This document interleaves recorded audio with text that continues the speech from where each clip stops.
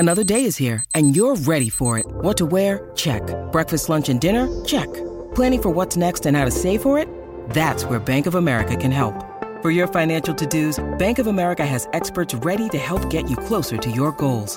Get started at one of our local financial centers or 24/7 in our mobile banking app. Find a location near you at bankofamerica.com/talktous. What would you like the power to do? Mobile banking requires downloading the app and is only available for select devices. Message and data rates may apply. Bank of America N.A., member FDIC. When you need mealtime inspiration, it's worth shopping Kroger, where you'll find over 30,000 mouth-watering choices that excite your inner foodie. And no matter what tasty choice you make, you'll enjoy our everyday low prices, plus extra ways to save, like digital coupons worth over $600 each week. You can also save up to $1 off per gallon at the pump with fuel points. More savings and more inspiring flavors make shopping Kroger worth it every time. Kroger, fresh for everyone. Fuel restrictions apply. Sherman and Tingle in the morning. Update. Tingle has been found after being stranded in the state of Alabama. Yeah, man, what a whirlwind weekend. I'm going to start this story by kind of backtracking about some things that have happened with my daughter. So, remember I told you the story over Christmas how she broke down and said, hysterically broke down because she didn't want to be an education major anymore, and she was holding that, and she was, just totally broke her down. Then her boyfriend broke up with her. She was massively upset, wanted to take a break from the University of Alabama, okay? Mm-hmm. So we said, no problem, we're going to do that. And this weekend, we went to Alabama to get all her stuff and bring it back home. Clothes, all that stuff.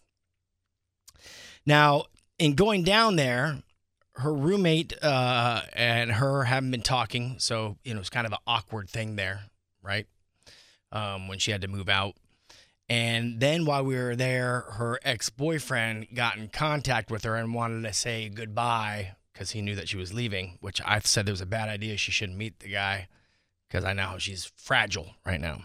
It sounds like a reality show. Yeah, so I can see there's a lot of nerves and tension going through her. And then what happens over the weekend while there?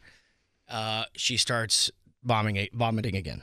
And if you remember, back in the summer, I had to spend 5 days down there with her in the hospital because she was getting sick for 4 to 5 days straight. And when I say, I know it's a little bit early in the morning to be talking about this, but when I say she got sick, she was getting sick and there was only, 5-minute breaks between getting sick for 4 days straight. It's nonstop getting sick. Yeah. And there's nothing coming out. Just, nothing. You're just pure heaving at this point. So that was then. So she's doing that again. We're like, there's no stop. There's nothing we can do. So take her to one ER. And it was early in the morning when she started. So we got in there and it's pretty early. She got in. They gave her IVs and fluids. And by the way, she didn't eat or drink anything for 24 hours leading up to that because she was starting to feel it. Then she's in there. She's taking the IVs, getting some fluids. They give her some medication. She's starting to feel better, and she's kind of resting it off. And they say, all right, well, you're done. You can leave now because now it's starting to get busy. They need the hospital rooms. So she leaves. We get home. But an hour later, starts hurling again. You got to be kidding me. So now I'm thinking that was one hospital, okay, in one town. Now now I got to take her to Birmingham, a bigger hospital, see if they can, fix it. We get there, and it's like, it's a bad ER when they have a police station inside, and it's massively packed with people.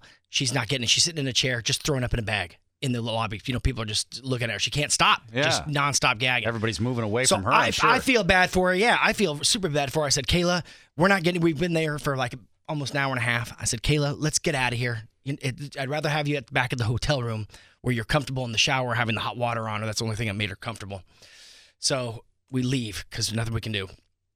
And she is completely sick. We take her to another ER. Another one. This time we waited for about 3 hours to get in. And it's like almost 3 o'clock in the morning and I'm with her. She finally gets in the ER. They take her in there. They give her the same stuff. IV, anti-nausea medication. It temporarily satisfies her. And she's so exhausted that she starts falling asleep. Now she's sleeping there. And they eventually wake her up and say, all right, get out. There's nothing else we can do for you. because they need the bed because there's so many people at the ERs. So we take her back home, and it's the morning. We're about to fly back on Sunday morning, and then on the way to the airport, just nonstop. Blah, blah, blah, blah. Can't fly. Can't take her. So you missed your flights. So April, she says, I'll stay down here. You go back to work because the last time I stayed down there, she goes, this time I'll stay down here. You go ahead and do it. So I fly back, and she's at another ER. This is a third ER. And she was waiting in the ER lobby for 6 hours. Finally gets seen at 9 o'clock at night. And they started administering her, morphine because she's in such pain. They gave her a whole bunch of medication. Now, prior to that last ER, the one thing that was kind of like a breakthrough for any kind of relief, my wife took her to one of those IV bars that they have on campus. They have like an IV place where they, rehydrate kids who are hammered. They have that now? There's an IV bar? Yeah, they have those. Like they have them in Vegas. They have them for people to kind of get rehydrated. And they make a pretty penny off. Never seen that before. So my wife takes her to that just to get some fluids in her because she can't hold anything down, food or anything. Any medication they gave us comes right back up because she can't hold it. And she's sitting there, and a lady who's working at the IV bar goes to my wife. She goes, "Hey, let me ask you a question. Has she been thrown up for a long time? Because what she's doing is very similar to something that I had." And she goes, "Yeah, she's been thrown up for 3 days straight." And she starts rattling off all these symptoms. "Has she been doing this? Has she been doing this?" She goes, "Yeah." She goes, "Oh my God, your daughter has what I had. It took me 20 years for someone to diagnose what I have. And your daughter, I know for a fact she has it. It's called cyclic vomiting syndrome. It is a episode where you go for days of nonstop gagging and all that kind of stuff for days.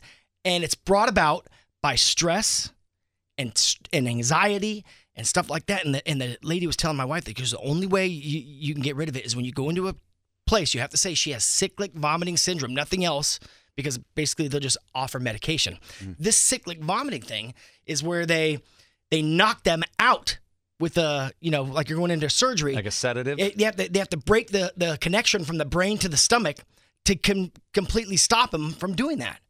And then it's brought on, and then it's stopped through medication like anti-anxiety medication and things like that. It's the only way to break it. And so as of last night, she was fine. Did they knock her out in the ER then? No, they gave her at the ER. They couldn't do that at the ER. They gave her morphine. Yeah. And some other stuff that she never got before at any other ERs. So I have no idea if that worked. I'll find out this morning because they're supposed to fly home this morning. And if she keeps going, then I told April, I said, "Listen, if she can't fly, you might have to just drive her home.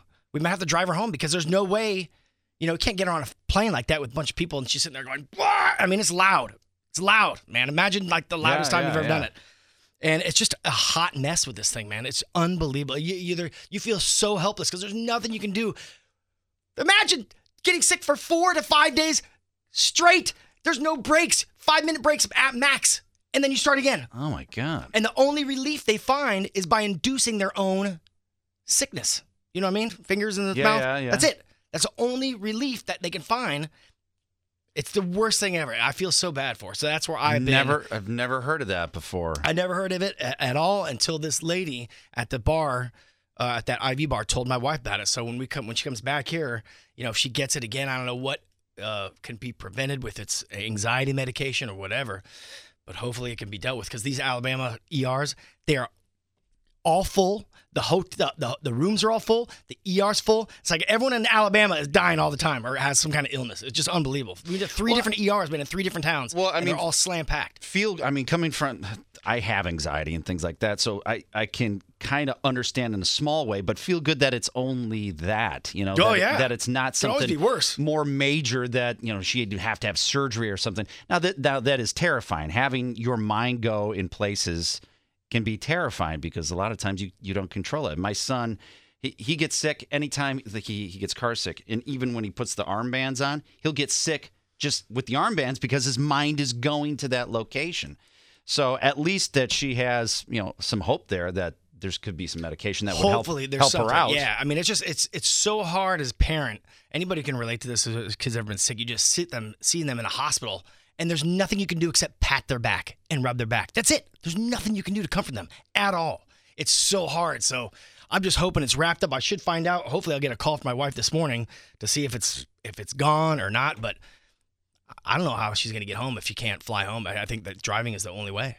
That's it. Nothing you can do. Well, now that they kind of have, in a weird way, a diagnosis or some place to search, maybe, obviously the woman that you saw at the bar, she was doing much better, so. Yeah, she sounded like, because she got under control with some medication and things like that. So hopefully it works, because you never know when it's going to be, what kind of stressful or event is going to bring it on. And once it comes on, there's no getting rid of it. You can't, unless it's just days in the hospital like I did last time. It was 5 days straight in the hospital, and they control it with medication. That's it. Mind is a crazy thing. It's nuts, man. So I'm hoping. I've never, anxiety and stress I've never had any problems like that, so I don't really understand it. And I'm hoping that a pill that she could take daily or something like that would maybe prevent the next episode from happening, because it is brutal. It's the only thing I can relate to. It's debilitating, because you are a prisoner in your own body. You are trapped, and there is no way. And I've had that. I missed. Do you take a pill? No, I'm lucky I'm not on any medication right now. I have taken some pills. I have taken a Xanax when I needed it. Does it work? Yeah, but I don't like the way it makes me feel. Yeah, I don't think a lot of people do. Some people it works very well with. But yeah, it's weird how stress will take over your mind, and you don't realize that it's even happening. You don't realize that you're stressed out. And obviously she's going through a lot of stress of, I'm supposed to be in school. I'm supposed to be this. I'm supposed to be that, but I'm not this. I'm not that. I'm going to disappoint everybody. And then it's just this whirlwind of crap in your head, and you don't even realize why you're in pain. And it's all because of that. So it's good that she's recognizing it, and that you guys are recognizing it too. That's good. I hope something happens, man, because this is an absolute nightmare. So again, just a little memo to anybody who has a family member that does this. It's a thing called cyclic vomiting syndrome. Look it up. Maybe it could help someone in your family. I don't know. Hopefully it helps us. Yeah. Well, that's good. It's good getting it out there. Keep it posted. I'll see what happens next. You're listening to the Sherman and Tingle Show on 97.1 FM The Drive, and on the Drive mobile app.